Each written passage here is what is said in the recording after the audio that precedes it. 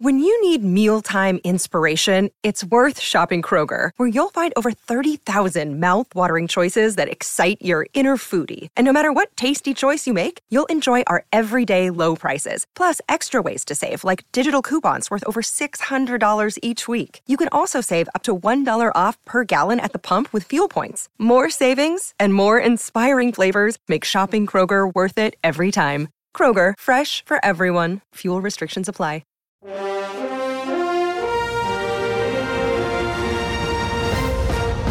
Good morning. Welcome to 49ers in 5, your daily update on everything happening with the team that you need to know. I'm Rob Stats Carrera. Today is Tuesday, October 31st, 2023. Happy Halloween, everybody. Here's what's happening with your San Francisco 49ers. We'll get to the change the 49ers are thinking of making with Steve Wilks in a minute, but as we always do, we begin today's show with the injury report. Kyle didn't have any after the game, but on his conference call yesterday, he pointed out two things. Dre Greenlaw is, quote, day-to-day with a shoulder. It seemed like he got up slow after just about every single play on Sunday against the Bengals. And Aaron Banks has turf toe. It happened on the second-to-last series of the game. They think he's going to miss a few games, was the official diagnosis with Kyle Shanahan. It could be 2 games, could be 3 games. Turf toe is a very hard injury to sort of pinpoint in that way. So we'll have to see, but Aaron Banks is going to be out for a little while. And look, the 49ers offensive line was already struggling with some of their starters, and now you're going to have backups in there. We could be in for a little bit of a rocky road. Now, let's get to the conference call. Steve Wilks has been getting a ton of criticism the past 2 games after giving up more than 800 yards on defense. So, Kyle, would you consider moving Steve Wilks out of the booth and down to the sideline? That's something we'll discuss this week, just the two of us. I mean, if he felt it would help him, that's something we'll try, but we haven't done that yet. I know a lot of people have been talking about this because the defense has been so bad the last 2 weeks, but I personally think this story is a little overblown. I get it.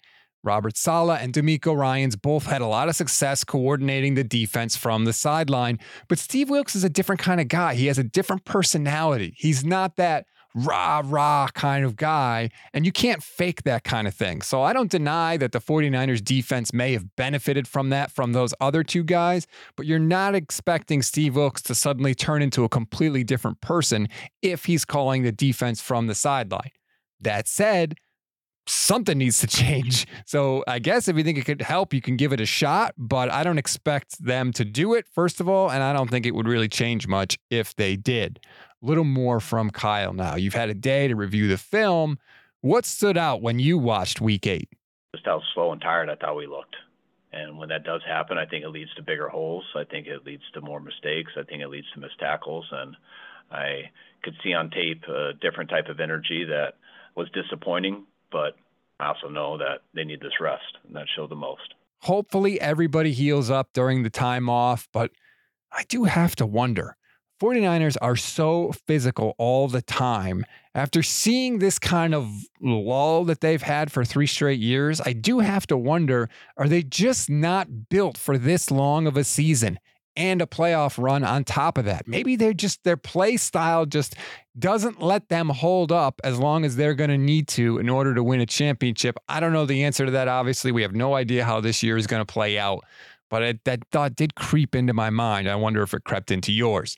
Finally, the trade deadline is today. So, Kyle, you've been talking with John Lynch. What's your kind of sense there? Could the Niners make a move today?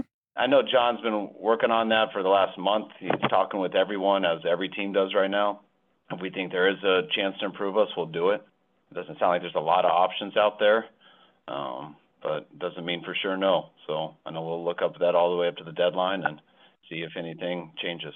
There is no doubt the 49ers have given up a lot of draft picks recently, but considering the 3-game losing streak and what this team has told us about this season in the Super Bowl window, if there is a deal out there that you think will make this team better, you kind of have to do it at this point, don't you? I don't know. We'll see what John Lynch thinks later today. We always give you one thing to read, one thing to watch, and one thing you might have missed. One thing to read on today's show. Former 49er Richard Sherman was very vocal about the changes he thinks the 49ers need to make with Steve Wilks in the defense. He talked about it on his podcast, but NBC Sports Bay Area has written up some of the quotes. So if you want to go there and check it out, you can click the link in the description of this episode. One thing to watch, of course, is trades. Deadline today, 1 p.m. Pacific, 4 p.m. Eastern time. And not just for the 49ers. What are the other teams in the NFC going to do? What are teams like the Chiefs? They could desperately use another wide receiver. Could they possibly make a move? Keep an eye on everything. And of course, if anything happens with the 49ers, we will go live immediately on this channel, this YouTube channel, to react to the news. Maybe you want to, like and subscribe now. Click the little bell so you'll get notified if that happens. Not saying, just saying. One thing you may have missed, speaking of trades, the Seattle Seahawks acquired Giants defensive lineman Leonard Williams yesterday. Williams was the 6th overall pick in 2015. He has 1.5 sacks this season.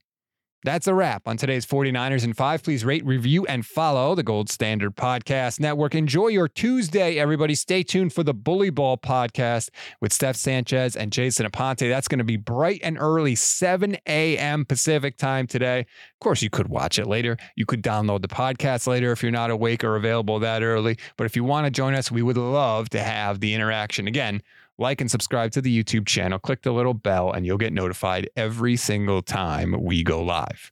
I'm Rob Stats Guerrera. We'll talk later today.